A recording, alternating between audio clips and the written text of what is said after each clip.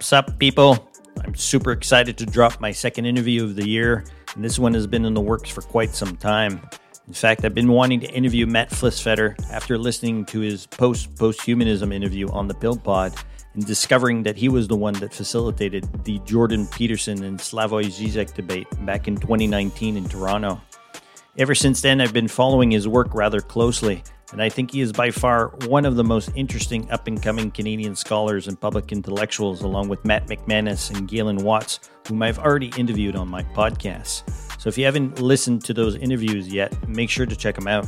As you'll hear shortly, I am completely captivated by Matt Flisfeder's ongoing work on a new form of structuralism and humanism, since it parallels my own research interests on Habermas's new structuralism and Jacques Maritain's work on integral humanism. In fact, this is why I launched my Integral Humanism newsletter and named my podcast Integral Facticity, which is a sort of shorthand for my own new form of structuralism, which I've been researching for the last decade or so through independent means. That said, if you're interested in my research or thinking on these matters, check out my website, metapattern.ca. So without further ado, here's my interview with Matt Flisfeder from the University of Winnipeg. As always, make sure to check out the show notes, and I can't wait to hear what you all think. Peace.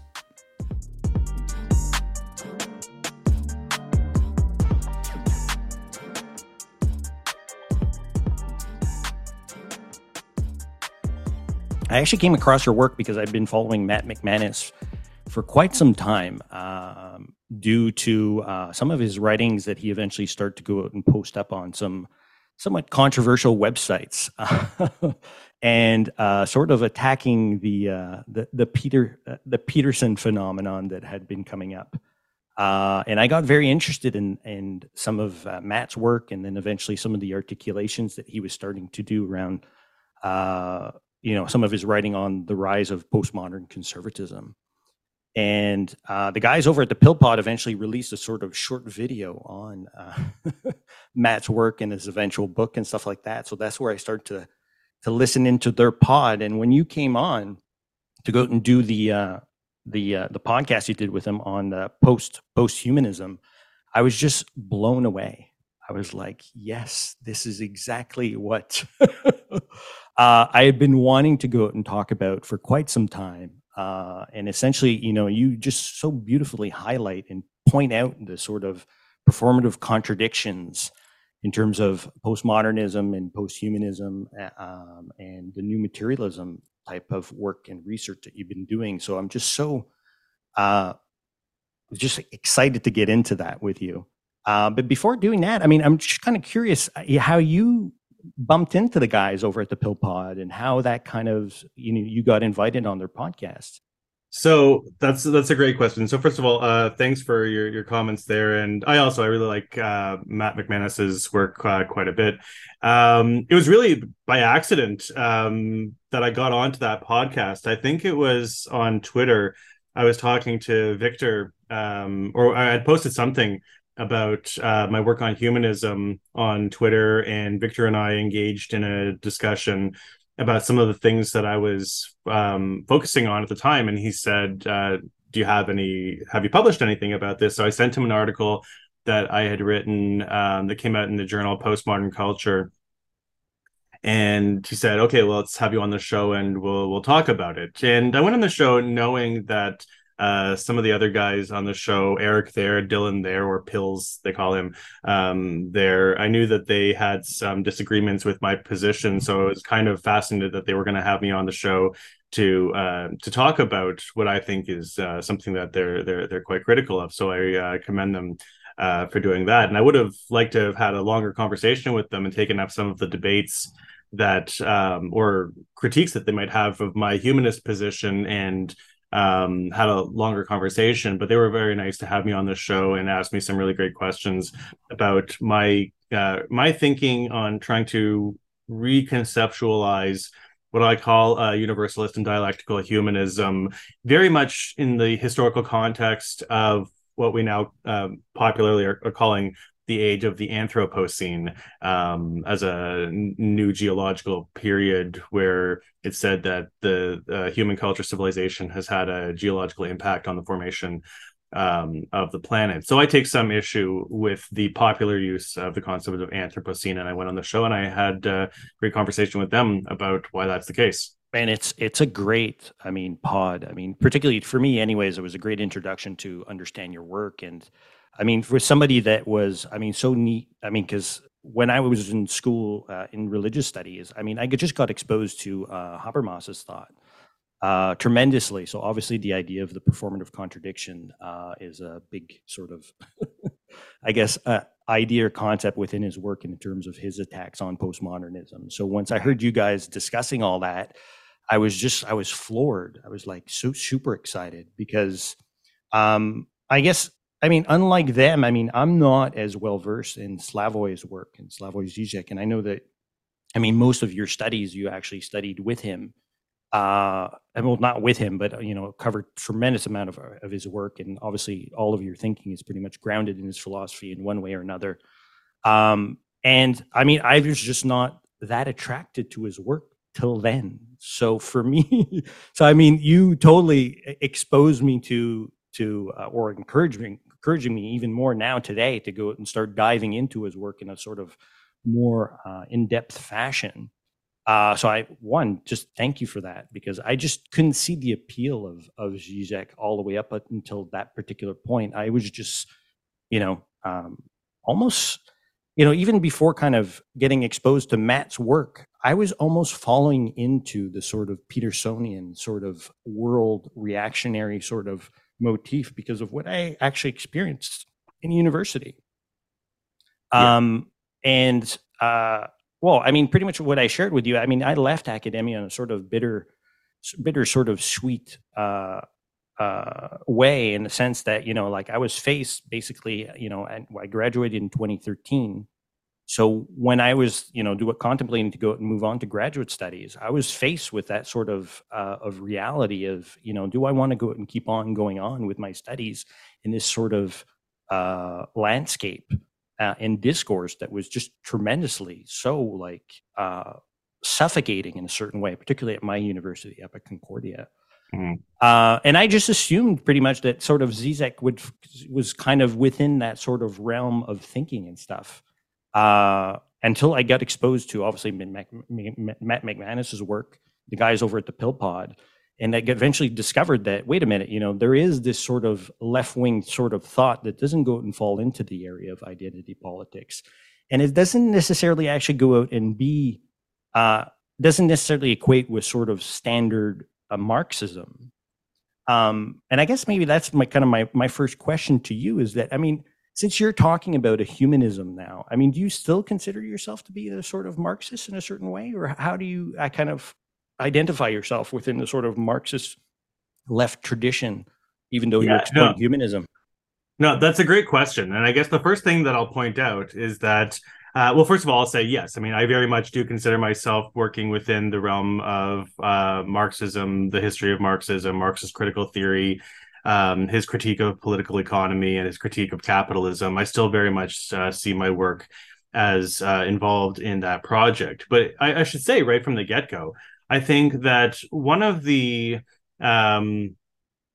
challenges I think today is the recognizing that there is a very important, a very significant stream of humanist thinking, not only in the history of Marxism, but also in Marx's work.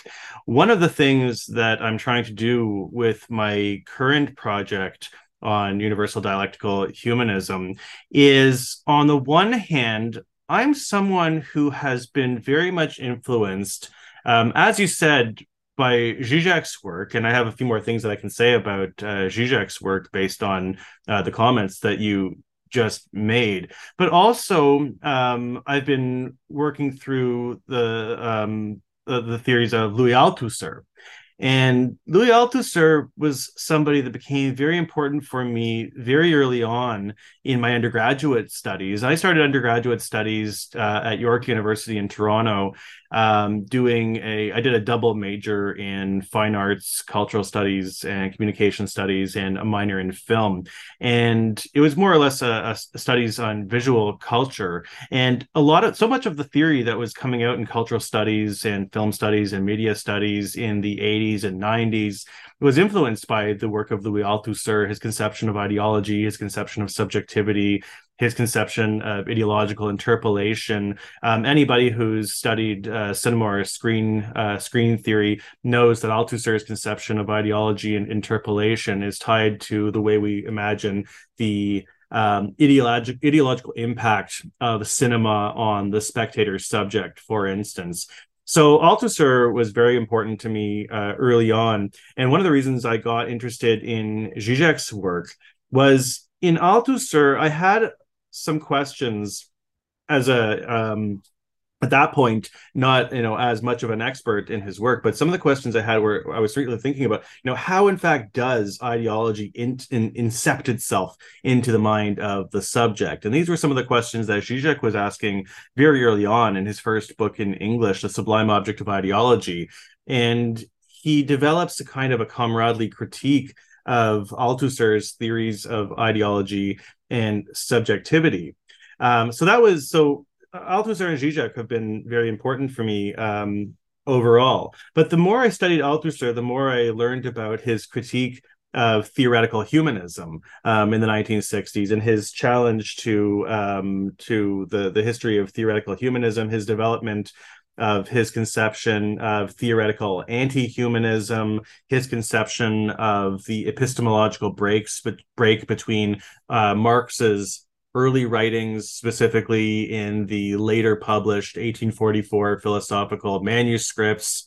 He really sees the real Marx maturing sometime after the German ideology, and much more so in his major work on Capital Volume 1, 1, 2, and 3, and so on. And Althusser's anti-humanism, it's important to contextualize historically, because at the time, with the rediscovery of Marx's 1844 philosophical manuscripts, there was this popular emergent form of Marxist humanism in Europe, in Germany, and in France in particular. In France, with people like Henri Lefebvre, for instance, was a proponent of Marxist humanism. Others who were influenced by Marx's 1844 manuscripts, the work of Jean-Paul Sartre, for instance. Sartre, of course, influenced other Marxist radicals like the Situationists, the work of Guy Debord. You can definitely see the development of Sartre's existential Marxism in the work of Debord in Society of the Spectacle, and the humanist element of Sartre comes through in that way. So, and then the other thing too, of course, was in the process of de-Stalinization in the Communist Party of the Soviet Union.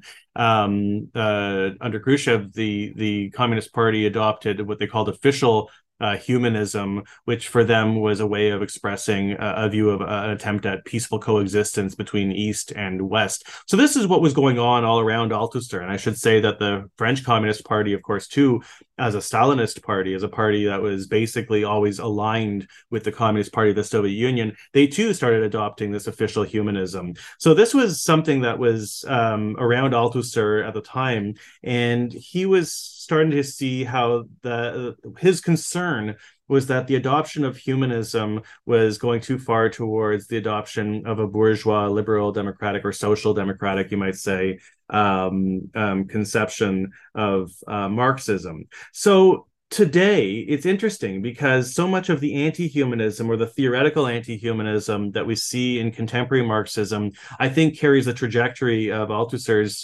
theoretical anti-humanism. But it is noteworthy that humanism is something I still believe has been central to Marx and the Marxist project generally, especially when we think about the way that, as George Lukács described, the process of reification, which he developed by drawing on Marx's conception of commodity fetishism, that reification, as he understood and as I understand it, and I think still as Marx understood it, is very much a way of describing a process of objectification that is equated with a kind of a dehumanization.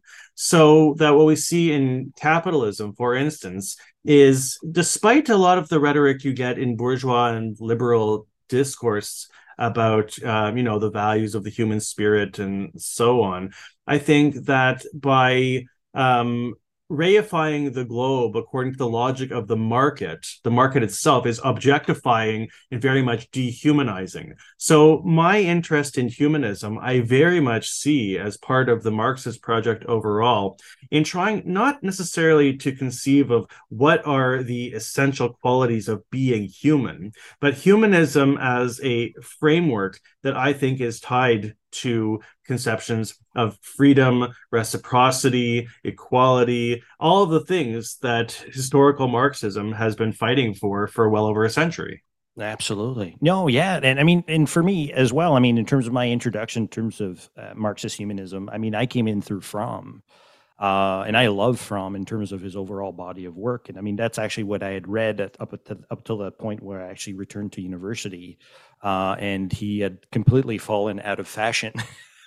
Nobody wanted to go out and talk about Fromm or Marxist humanism some particular way. And that's where I start to just get slammed with Habermas in terms of my professors, that the only person they would ever want to go out and talk about is Habermas when it came to the philosophy of religion and religious studies in a certain way. Can I just jump in quickly because Yeah. just on Fromm and Lefebvre, I mean, I appreciate their work very much, but even though I consider myself a Marxist and I consider myself a humanist, I Mm. my so much of what I'm trying to do also is to try to move away from the canonical Marxist hyphen humanism, Marxist humanism, because Yeah. I still think that there's an idealist element in the way that Fromm and Lefebvre, for instance, Lukács as well, for instance, in some ways, I think they're drawing on, and so much of the what Althusser was critical of in Marxist humanism was the Hegelianization of Marxism. And I think the problem was not so much with Hegel, but the particular interpretation of Hegel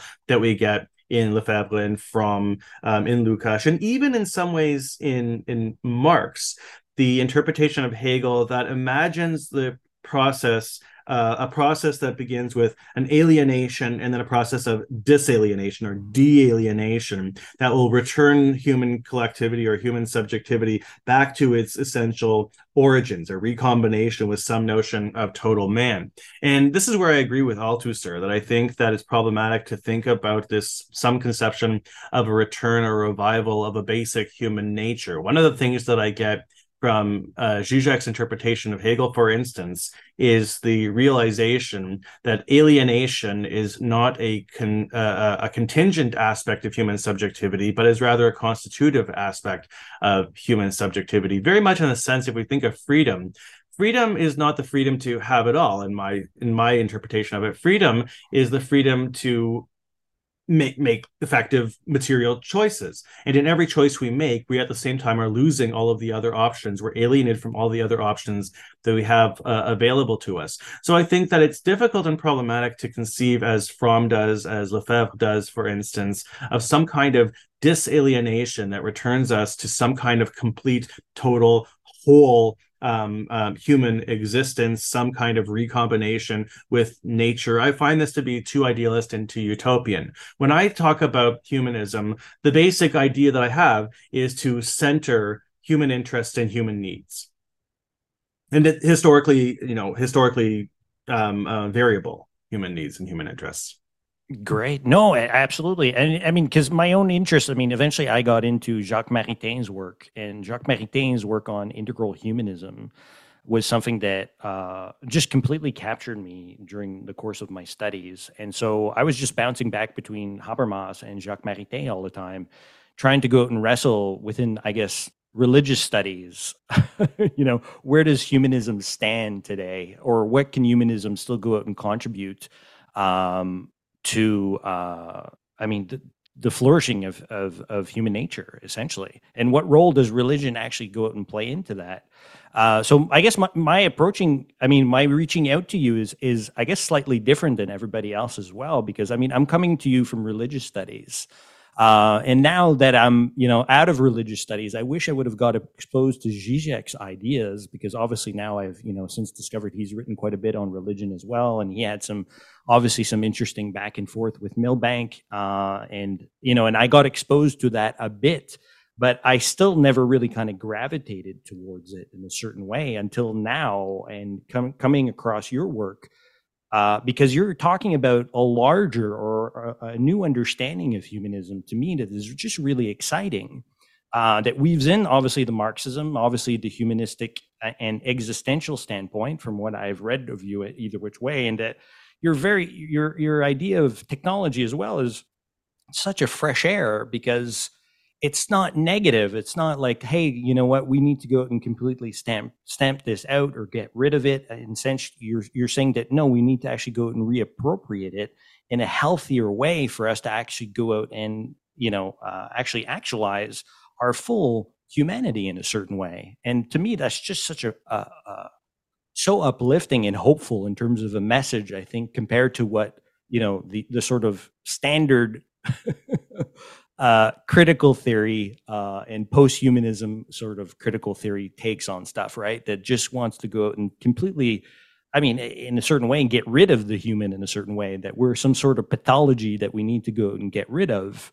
So I guess my question now is, I mean, because obviously I know you're not a religious studies scholar. I mean, you're a media and communication theorist and stuff like that. But I mean, I've been dying now to sit down with you and trying to just get a bit of a feel in terms of how you see religion actually kind of fitting into your ideas of humanism. I mean, I don't think you're allergic to it. I've never seen anything kind of come out of you either on Twitter or anywhere that you're completely allergic to religion in a certain way. So I was just curious to hear, I guess, some of your thoughts on that a bit. That's a good question. So I should say that so my own background. So I'm Jewish. I'm not a religious Jewish person. I identify as Jewish as part of my culture and my nationality. As a Zizek scholar, his writing on Christianity and his position as what he calls himself a Christian atheist, I've always found very fascinating. And I've kind of read his Christian atheism in terms of the way that he interprets the logic of spirit in Hegel's writing. And I think that for him, he sees Hegel's Christianity as a very much of a kind of materialism. I will say that, and this is a thought that I've had recently as I read through the chapters. So Zizek co-authored a book with my friend Agon Hamza and Frank Ruda. There were two. There was one called Reading Marx, and then a new one called Reading Hegel, which I think came out last year. I think it came out last year. And it was in reading Agon's chapter that I started to think more and more about the impact or the influence of Christianity in Zizek's writing. And it became apparent to me that one of the reasons why I think Zizek maintains a kind of an anti-humanist perspective has to do in some ways with his reading of Christianity. Now, I should say that even though I identify as a humanist and I've been influenced by Zizek's work, and he continues to refer to himself as an anti-humanist. The humanism that I espouse, I think, has been influenced by his return to Hegel, his return, as he puts it sometimes, moving from Marx back to Hegel. And I interpreted him for a long time, and I still do in some ways. I interpret him, despite what he says, as a humanist thinker. But it was after reading Agon's work and then thinking more about Zizek's focus on Christianity that I started to realize that I think that where his anti-humanism comes in part, I think it's still as a critique of liberal bourgeois and even the Marxist humanists of the 20th century. But I also think it has to do with the way he interprets the function of spirit in Hegel's phenomenology of spirit, for instance, or objective spirit, in a certain way, in the sense that, and even in Hegel's understanding history, the Owl of Minerva, and so forth. The idea of in psychoanalytic terms, the function of Neutralität, or retroactivity or afterwardness. That we can only ever know, for instance, we can only ever know historical inevitability after the fact. I mean, that's a Leninist kind of way of interpreting it that goes against so much of the Stalinian doctrine of, the proletariat and the Communist Party serving the purposes of history, that there's the teleological sense of history. Zizek's position is that you can never actually know historical inevitability, of course, until after the fact. And that was Hegel's position as well. But in the process of acting still without any certainty and contingent conditions, we still do ultimately act out of necessity. And it's in this acting out of necessity that we have the building of what Zizek, drawing on Hegel, refers to as the silent weaving of the spirit. That we're helping to produce spirit in our acting in a kind of in a blind way, right, without any prior knowledge of it.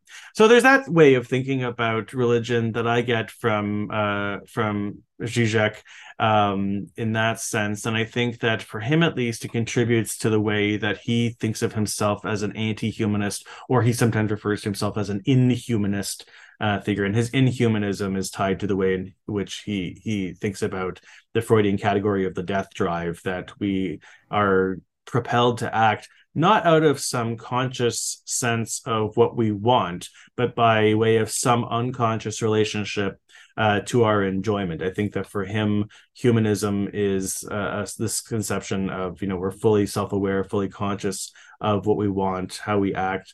And I think there's a parallel too in Althusser. One of the things that Althusser says, and I agree with him, is that the thing that aligns Marx and Freud is that they both produce in different ways a critique of the bourgeois humanist conception of the fully self-aware, fully individual, free subject. Marx challenges this notion with his conception of history as the history of class struggle. So it's the class struggle that is productive of history, not individuals with a free, fully self-aware self-consciousness. And Freud, of course, challenges the bourgeois conception of fully self-aware subject with his discovery of the unconscious, that there's an aspect of our subjectivity that we're not aware of. So that both Marx and Freud are challenging this bourgeois conception of a humanist subject. And I think that that's one of the things that Zizek wants to do too. But for him, I think that he adds in this dimension of the silent weaving of the spirit as another dimension of how the individual human subject is not always fully self-aware and reconciled with their own agency in that way.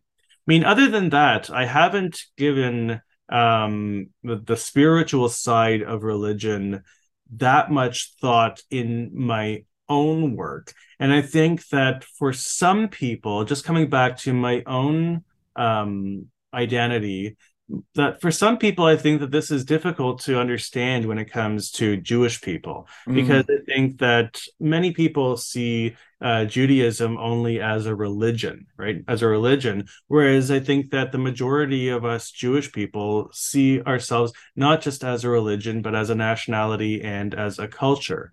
And as a nationality and as a culture, being Jewish has been very much a part of my identity and the way that I perceive and understand the world, the way that I understand the antagonisms that are present politically in the world in many different ways, locally and of course internationally, in terms of different geopolitical conflicts and inter-imperialist rivalries.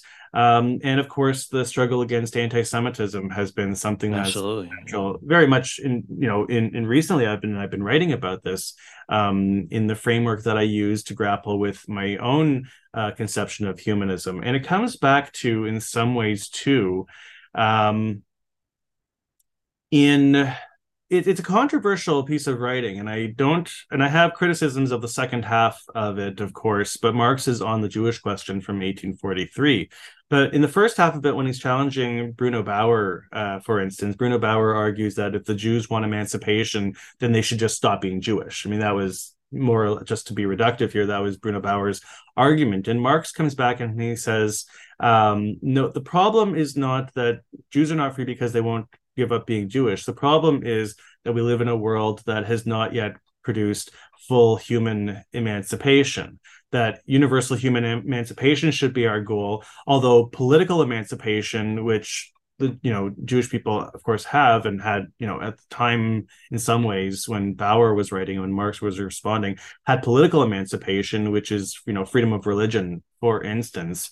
But the problem is not about renouncing your cultural identity or your religious identity or your national identity, but the objective is to contribute to and participate in the universal struggle for human emancipation.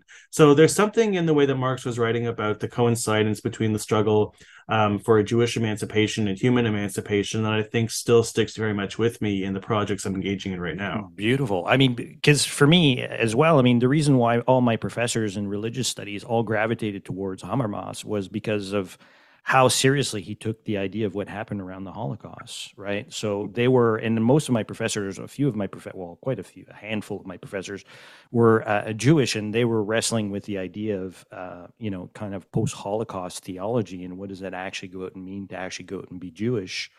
And that had a tremendous impact on me in terms of the course of my studies. And in fact, I mean, that's pretty much where we ended up focusing a lot of our energy when we were talking about critical theory and religious studies. Is this confluence, obviously, of everything that grew out of the Frankfurt School, and it needs to go out and be taken very seriously because of everything that happened. And I mean, as a Catholic as well myself, I mean, obviously, the everything that Catholic did as well during the Second World War, and our participation in that as well. So, all of my professors were all post-Vatican II sort of theologians, or exploring the question. We can't go back, we can't regress to anything past previous to Vatican II because of the ideas of relations with the Jewish people and stuff like that. So I guess, but my question is this: is that, I mean, because obviously Peterson now, I mean, because I shared McManus's sort of article that he put out on God and politics, comparing Zizek and Peterson. And to me, this is where it gets really frightening with Peterson in a certain way, right? Because he's, he has the backing of a lot of fundamentalists, and he's talking a lot of the time with these so-called sort of, the new right or postmodern conservatism or this new nationalism sort of movement. And they're talking about this idea of sort of reviving some sort of Christendom.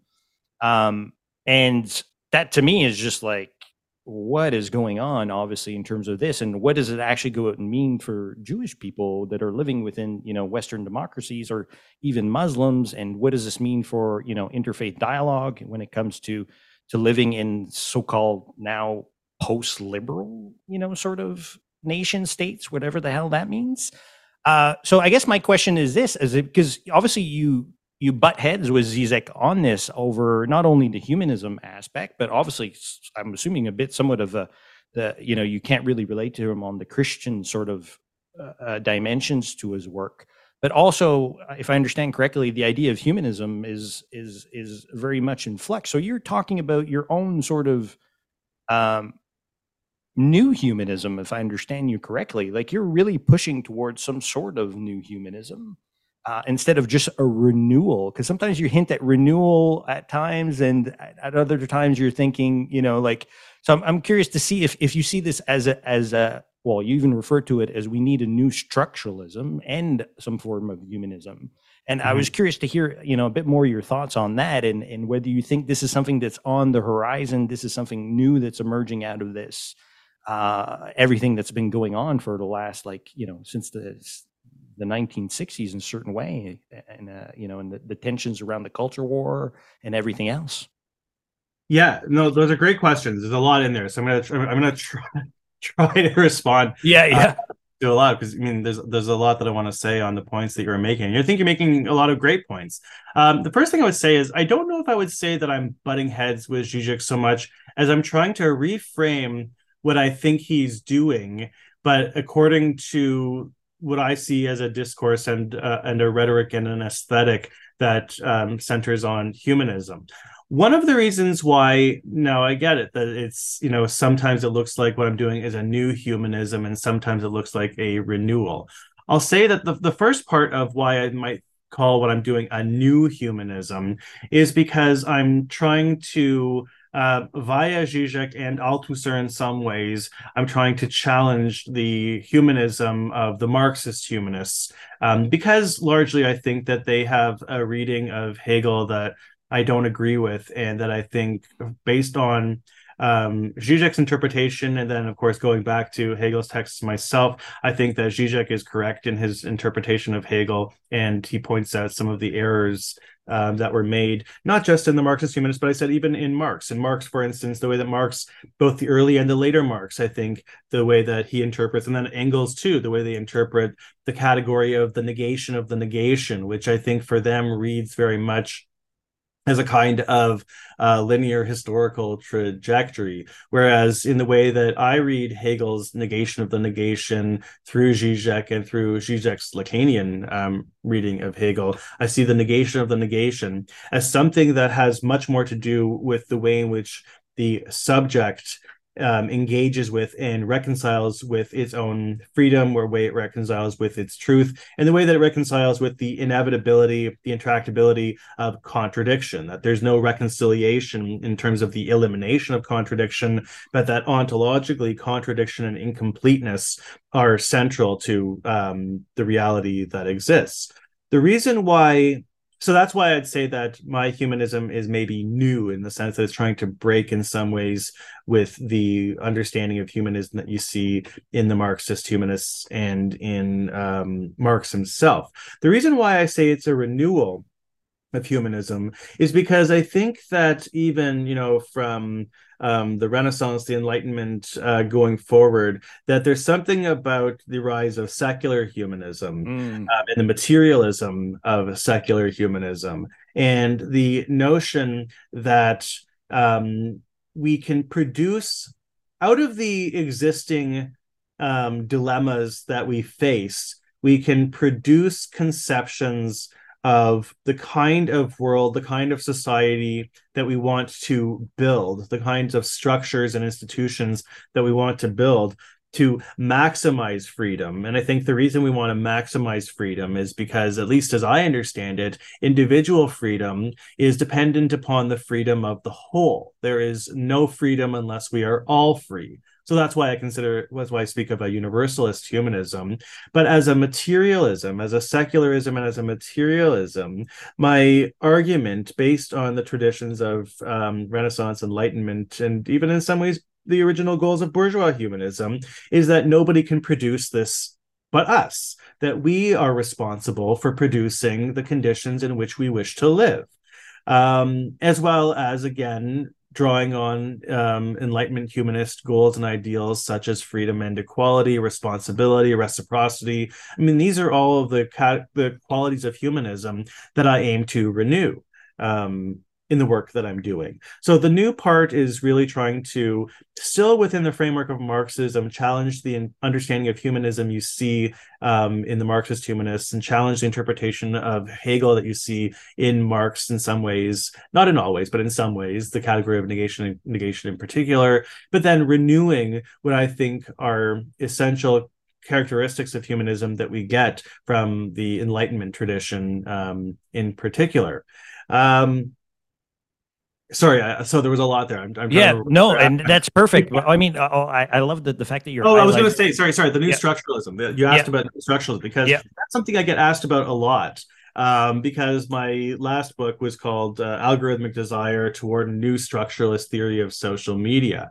Now, the structuralism that I'm thinking about here as the old structuralism, if you want to call it that, is the structuralism figures like Claude Lévi-Strauss and even Althusser's structural Marxism. And these are the traditions of structuralism that I believe I'm challenging in my Algorithmic Desire book. And I'm conceiving of a new structuralism, of course, based on Zizek and his comrades in the Ljubljana school, Milan Dolar, Alenka Zupancic.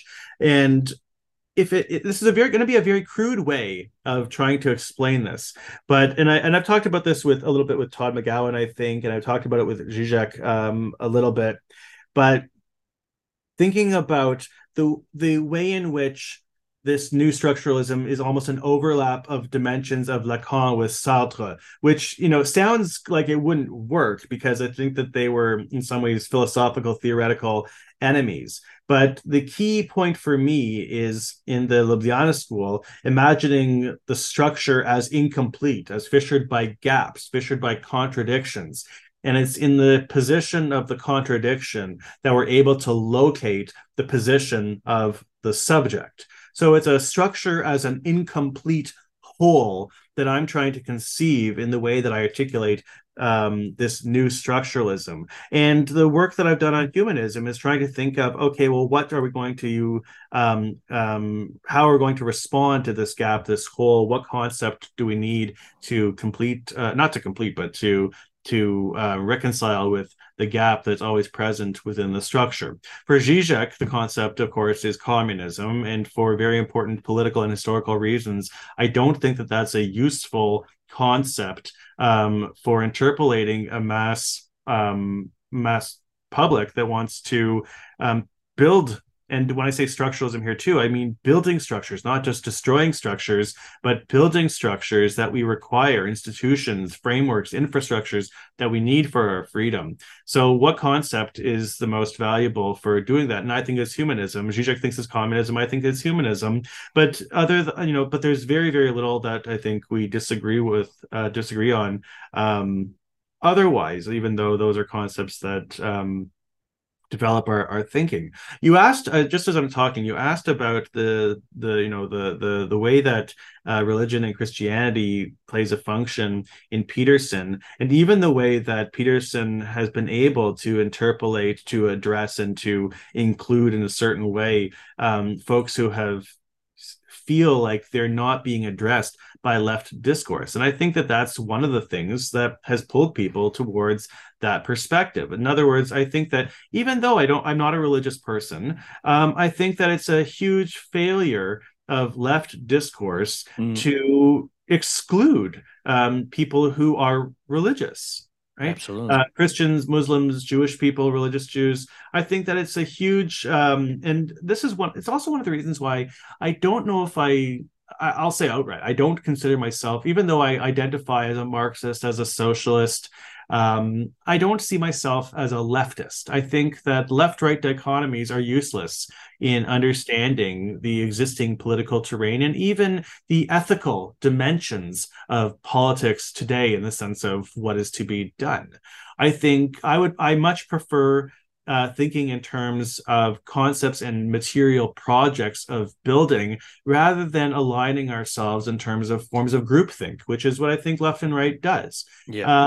And it's now there are, of course, I don't want to exclude this. There is, of course, a history of left projects that do draw on and are built around religious projects, religious understandings of the world. But I think that there's a particular type of left discourse in Western Europe, in the United States, in Canada, that I think sees religion merely as a kind of a right-wing, moral majority type thing. And I don't think that really speaks to the worldviews of so many people. Yeah. And that's something I think that somebody like Peterson has picked up on. And I think that is one of the things that makes his rhetoric, and I don't mean rhetoric in a negative way, I just mean his level of persuasiveness, Yeah. right? I think that's what makes it so appealing to so many people. And the other thing that I think Peterson has done is I think that, and I'm not saying everyone. I'm not saying everyone here. So this is I want to be clear on this, but I think there's a version of left discourse that is in some ways anti masculine, that without recognizing that there is within 21st century capitalism very much and neoliberal capitalism, very much a crisis of masculinity, and that there are a lot of young men in particular who are dealing with this crisis of masculinity, and it's impacting their mental health. So Peterson is somebody who's speaking to this, and he's acknowledging the difficulties that young men are facing. And it's, I don't want it to just I mean that it's just young white men. I think that it's it's a multiracial Absolutely. experience Yeah. that many young men are having today. Now, I don't agree with his prescriptions for how to deal with the crisis of masculinity, not even close. But I do think that he's picking up on something that much of the left discourse in Western Europe I mean, the English speaking world, I should say, Yeah. the United States, are neglecting. So that's Absolutely. where I think a lot of his appeal Yeah. comes. No, and I mean, this is why, I mean, I launched my podcast in honor of Michael Brooks because, I mean, Michael Brooks was just able to go out and break down these barriers and particularly to talk to the left or synthesize, uh, not alienate religious and spiritual people on the left. And obviously, he leaned on Cornel West very much to go out and and weave in that stuff in terms of his thinking and obviously his online work that he was doing. So, I mean, and Ben Burgess and Matt McManus's ongoing collaboration and their writing on the right as well falls very much in line with that. So that's why I've gravitated towards their work. And I see that in you as well, is that, I mean, this new humanism that you're trying to articulate is making room for all of this. And to me, I mean, anyways, I think that's exciting because I think, like as you're moving to try to articulate this sort of new structuralism, this new structuralism essentially is constructing this new humanism that can actually go out and make room for all of these, this phenomena that's there, right? And how we can actually go out and talk about it skillfully in a certain way. And that's why, I mean, I've been so excited, like since I've discovered your work. And I'm happy to hear, all of this in terms of, your ideas in terms of religion and how you view the left and how the left in terms of discourse could definitely go and improve when we're talking about, the idea of spirituality and religion. And even Zizek, I mean, now that I've been exposed to it a bit more, I see this as well in his work. I just want to say, with Zizek's work, I think that many people first encounter Zizek from his popular writing and even some of his short political books. As I said before, I got into Zizek beginning with his philosophical work. And I think that that's what people, popularly, not everyone, of course, but popularly tend to ignore. And I think that studying his key philosophical texts, for me at least, and I encourage folks, it brings insights that I don't think that we get in the short online think piece. My very good friend Clint Burnham wrote a chapter for a collection I edited with my friend Louis Paul Willis, Zizek and Media Studies, a reader, that Clint wrote a piece, and then I think it appeared later on in his book, Does the Internet Have an Unconscious, on is Zizek as an internet philosopher, because Zizek is not somebody, he doesn't use social media, he doesn't he doesn't have a YouTube channel. He appears on exactly, yeah. and he does talks that are on YouTube. But I think that that's many people's first encounter with Zizek. And I think that once you get the Zizek bug, going into a lot of his philosophical writing, I think what opens people's eyes to some of the philosophical logic behind what appears to be his, very controversial public statements. And I have mixed feelings about how he does that, but I think that a deeper understanding of where he's coming from can help to understand and grasp the logic of his writing. And I think that one of the event, and I should say one of the if I hope I'm remembered for anything, it's being part of the organizing the debate between Zizek Exactly. and Yeah. Peterson. But that was such an eye-opening event for me, at least, because it changed my view around a lot of things, including free speech, the platforming debate. And what Zizek did was he addressed Peterson's fans on their own terms. He Yeah. addressed them on their own terms. And he said, look, I understand where you're coming from. I understand what you're dealing with. I understand the solutions you've been offered. I don't think you've been offered the right solutions. And I think that you should try to expand your horizons a little bit. Right. And I think it worked. And I think that it worked. I mean, there Well, was I'm case in point. I mean, I'm walking embodiment of that in a certain there you way, go. where I Yeah. was gravitating towards that sort of reactionary stance on the right, particularly the way McManus was referring to it. And I mean, I have McManus to go and walk me back from that position Oh, essentially, Matt's great. right? And I just saw Matt in Toronto about a week ago or so, and we had drinks, and it was great to see him. I didn't see him for long enough. Him and Victor from the Pill Pod, we hung out for a little bit, and I wish I had more time to spend with them. But those guys are great, and I think they're doing yeah, amazing work. yeah, no, his work is out of this world in terms of the writing. I mean, just the production of all of the writing he Oh, he's pumps very out. prolific, very Yeah, prolific. exactly. So, I mean, to me, it's been a fantastic education on that. The other question, too, though, that I mean, we probably go and finish on this as well, because I really appreciate what you're talking about in terms of a new humanism instead of what Adrian Johnson has sort of kind of floated around in terms of a new German idealism. And I'm happy to hear you kind of flesh out some of this thought of, some of your differences between the materialist or new materialism, or I think he categorized himself more as a materialist, where you would categorize yourself more as a humanist. And I'm happy to hear as well that you're not so stuck up on the idea of, we need to maintain some sort of secularism. We can actually go out and drop that if we have a healthy humanism.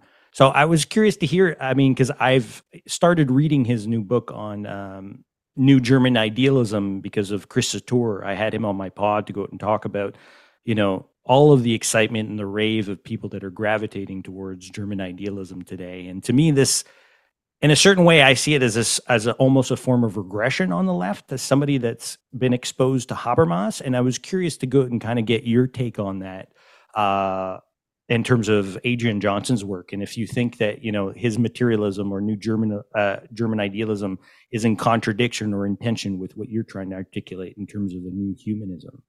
Yeah, so that's a great question. I mean, the first thing I'll say is that I am absolutely amazed by Adrian's output.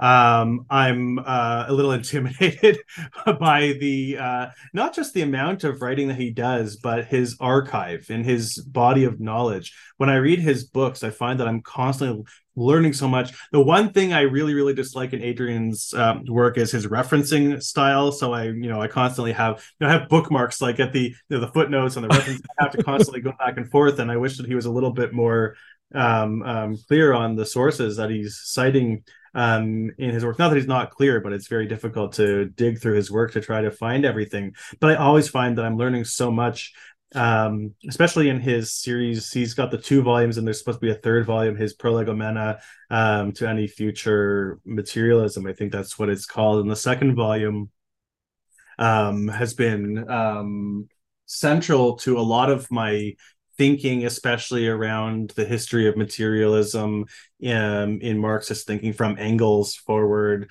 Some of the writing he's done in Althusser that I've mentioned here, I've definitely learned from Adrian's writing. And I wouldn't say that he's a materialist versus I'm a humanist, because I think of my humanism very much as a materialism. And despite the fact that I do think it's important to include people who are religious into emancipatory thinking, the materialism that I espouse is very much tied to my secularism. And I mean that in the sense that it's driven by human subjects and collective humanity taking responsibility for the material conditions that we create and build ourselves. So my humanism, I still think very much as a materialism. I think of it as a dialectical materialism, and Yeah. of course drawing on Zizek, not dialectical materialism in the Stalinist sense, where the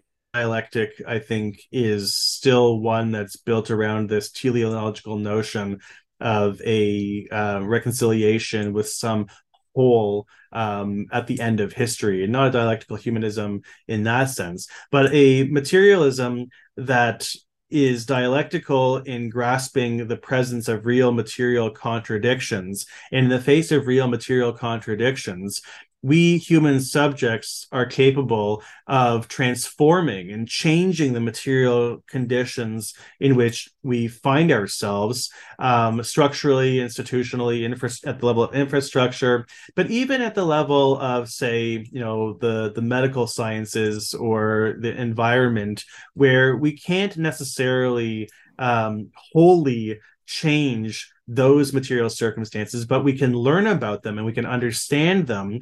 And in learning about them and understanding, we can make changes to ourselves, and in order to improve the quality of our health and the quality of our living.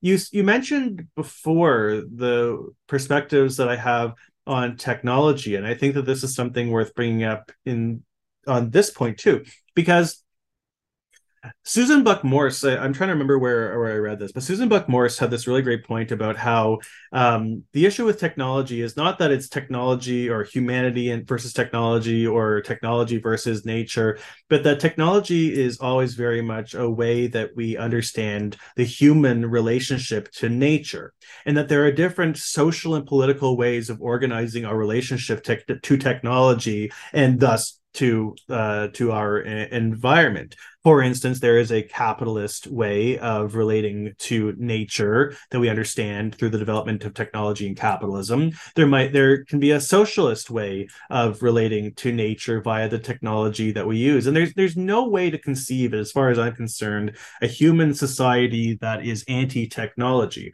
I think that so much of our development and so much of our living is dependent upon various different types of technologies, whether that's communication technology, whether that's medical technology. For instance, I mean, I don't think that we can have a thriving human culture and civilization if we decide that we're just all going to be Luddites and reject technology. I think Yeah, that we have absolutely. to change the way in which we relate to technology in a certain way. On that point too, I disagree with a lot of the ideas around the so-called metabolic rift, the rift between humanity and nature. I don't think that there's been a rift between humanity and nature, but we have just different historical ways of relating to nature in different ways. So we haven't broken it, and we can't, then heal the wound that we created. It's just a matter of thinking about the different structures we want to build in terms of how we're going to relate to nature via the technologies that create the possibilities for human living and civilization. Now, where I disagree with Adrian is his notion of, he calls it a transcendental materialism. So I've said that my humanism is a dialectical humanism that's drawing very much on Zizek's dialectical materialism that he gets in his rethinking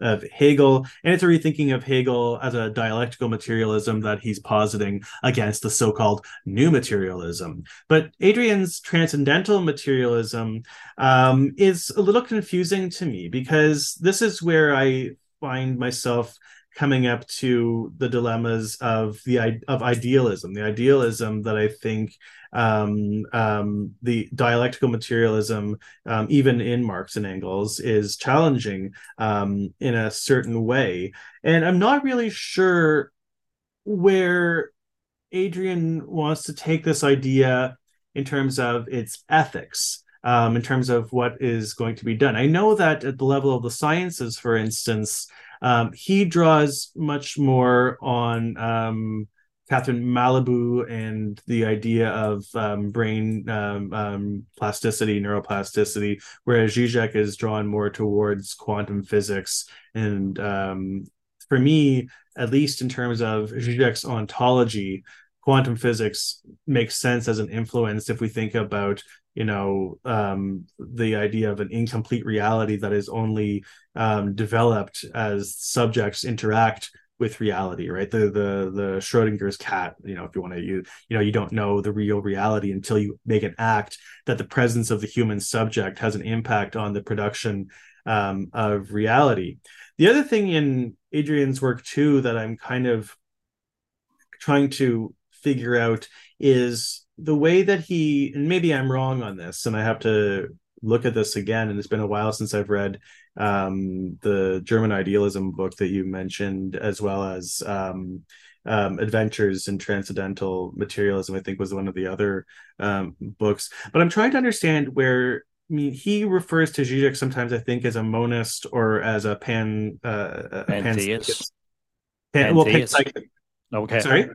A pantheist, no? Or a No, panpsychist? not just pantheist, but panpsychism. So the idea Okay. that not just human subjects have a mind, but that all things have a mind. And I think that Adrian interprets Zizek's work as imagining that all of reality has a mind in some way. Maybe I'm wrong in this, but I think I've heard him or seen him mention this before, or the idea of a monism, because I think that many people attribute a monism to Hegel, that there's one substance of reality, the way that Spinoza is a monist, that there's one substance or one type of substance of reality versus a dualistic thinking, the split between mind and body. And I don't think that those are the only options. I think that there's a dialectical way of thinking that sees not just a oneness and not a two-ness, but that reality is fissured by contradictions, gaps, cleavages. This is where Zizek's work on interpreting the Lacanian logics of sexuation, and Lacan describes the feminine position as one of a not all. That Zizek says reality is not all, reality is not whole. And because it is not whole, that's why we experience contradictions in being, and that's why we experience contradictions in the sexual relation. That's why we experience political contradictions. If reality was whole and complete, then we wouldn't be faced with these existing contradictions that emerge as forms of political subjectivization. And that the way to grapple with this is to acknowledge that the only path towards reconciling with truth is to make a choice, to choose a side in a political antagonism, for instance, to choose a side and to take its logic all the way to its end point, take a side, to subjectivize that side, and to follow the logic of that side all the way to its ultimate limit point. And that's where we can discover truth, and truth as incompleteness of reality, where we are forced to make a choice. You're in a situation, you have to make a choice, and that choice is not going to be a choice that gives you everything you ever wanted. You're going to lose something in that choice, but losing that something in that choice is both a sign of the fact that our subjectivity is constitutively alienated, but it's also a sign that because there is no guarantee to our action, because we don't get it all, that we are still ultimately condemned, if you want to put it in Sartrean terms, condemned to be free. Got it. Yeah, no, I mean, I mean, I'm enjoying Adrian's work so far, but I'm skeptical, I guess, because of how much I've been exposed to Habermas, is this idea of going back to German idealism. I appreciate the idea that, he's trying to go and weave in some sort of transcendental answer into his dialectical materialism. But so far, I mean, just, if I put my cards out on the table, I'm just much more sympathetic to your kind of idea of trying to come up with a whole new structuralism and humanism. To me, that just seems to fit. I think Habermas would agree with you, put it that way. I think if you had longer, I mean, I'm not an expert on Habermas, but if you had longer, there's so much more we could say about Habermas. I mean, my studies of Habermas are limited to his work on the structural transformation of the public sphere, his work on communicative action or communicative reason, his book on modernism and postmodernism. I'm forgetting the title at the moment. It's a great text, and I recommend reading it. But I still find him to be a little too liberal in his orientation. Yeah. Well, I can see that. I can see that in terms of where you. But I mean, I have a great respect for Habermas's work. One of my favorite pieces of his writing is his text, "Modernity: An Incomplete Project." I think that's the title of because I agree with him that I think that. But as I put it somewhere, I think that it's not that modernity is only an incomplete project, but that incompleteness is the major discovery of modernity. That in modernity we discover, and this is what I get in Zizek again, is that we discover that incompleteness is still very much a constitutive part of our being, our reality, and there's our subjectivity Okay. as well. And that's part of what makes it infinite in a certain way. Yeah. No, I mean, but all of your work, I mean, I find to be captivating. Adrian's work as well speaks to me a bit more in terms of the compared to Zizek, because like you said, I mean, he goes towards physics and stuff like that, and I just think that's a bad move. I think I think, I Adrian's, mean, I should say that I love Adrian's work, and I'm yeah, very much in awe of his work, and yeah. I find his work so very, very intimidating. But I love and I learn so much from reading Adrian's work. Yeah, no, I mean, from what I've read so far, I mean, it's been fantastic. And And I I think mean, the to point me, about it's an interesting way for me to, in sort of dialectical tension, the way I'm learning it anyways, is that you guys dialectical, the sort of back and forth that you guys have had with Zizek, over the years as well, I think to be really fascinating. And just to see this whole new cohort of thinkers that are moving into the universities now, that are starting to go out and develop and launch their careers at this point. So to me, this is just a really exciting time to go out and witness and see all of this sort of happening all at the same time. I mean, there's But a lot of make no mistake, we're very few and far between. Uh, that's true. the Yeah, positions that I challenged, the post-humanists, the new materialists, even a lot of bourgeois liberal. I mean, that's still very much part of the traditional, the at least in Canada, and I think in the United States. I can speak much more about the Canadian situation, but this is still very much. I mean, if don't buy the argument that universities are just these postmodern neo-Marxist or whatever. In fact, I would prefer if you said it liberal Maoism, but that's a longer conversation. But as Zizek said to Peterson, where are the Marxists? Where are the Marxists? We are very, very yeah. few and far between. Absolutely. No, I mean it's been I mean all of it. I mean it's just wild to go out and witness. I've been going down memory lane now. I mean back to when I was in university in terms of the Quebec student protests, and then I graduated in 2013 and the whole spillout of that, right? And I was in that sort of cacophony of madness on that point, right? Where we're seeing all these fractions within the university. And to me, it's amazing now what was going on. It's all of a sudden it's spilt out of the university in terms of the public sphere, and Yeah. that to me is an interesting dimension as well. When I think back to Habermas's work, and you're coming back to technology too. I mean, I could probably talk to you a lot about that too. Is the idea of instrumental reason, obviously within Habermas's work, right, and how Yeah. that can go out and just destroy humanity if we don't go out and keep it in check in a certain way. Uh, Marcuse too. I mean, I failed to mention Marcuse when I was talking about the humanists, but Marcuse is somebody who has been influential in humanist circle, but he's also somebody who I very much disagree with in other ways because he maintains the same sort of model of alienation and then disalienation via a certain reading of technology that I even see, and I'm writing about this. This will be one of the chapters in the eventual book, comparing Marcuse to Marshall McLuhan's historical trajectory of media. But as you say, it's a much longer conversation that I'm happy to have another time. Oh, great. Yeah, no, and I mean, maybe we can go and end on that too. I mean, because essentially this research that you've been doing on humanism essentially has been a grant for a number of years now, which is, if I understand correctly, I mean, this is priming you to release a book on this, a formal book at one point or another, I think, is it? Hopefully sooner rather than later. It's about 60% complete, I would say. It's not going to be, I mean, when I imagine it was a very, very big project that was going to, in the end, try to dive into a deeper understanding of what I think of as, against Althusser, the anti-humanism of the Stalin period, especially after the 1936 Constitution of the Soviet Union, the influence of socialist realism or the debates around socialist realism versus the avant-garde in the Soviet Union, and that's going to have to be a project for another time. But there's just a couple more things that I want to get down on paper, and hopefully in a few months I'll have it done, but it's close, and I'm excited about having it come out. Well, either way, I mean, the papers you've released talking about all this have been amazing, and I'll make sure to go and put that in the show notes and stuff like that for people to go out and check out. Thanks for saying that. Yeah. I mean, it's been so much fun to go out and see that, you know, the slow leak of your thinking around some of this stuff through this work. Stay tuned. There's more coming out. Super. Okay. Well, listen, I mean, I really appreciate your time. And again, I mean, if you have more work in the pipeline, eventually I'd love to come back around and have you back on and even flesh out some of this thinking as well. I'd love to hear you go a bit more toe-to-toe with Adrian Johnson's work, because I feel that there could be a real fruitful back and forth there, along with the back and forth that you guys have been doing with Zizek all these years and stuff like that. Yeah.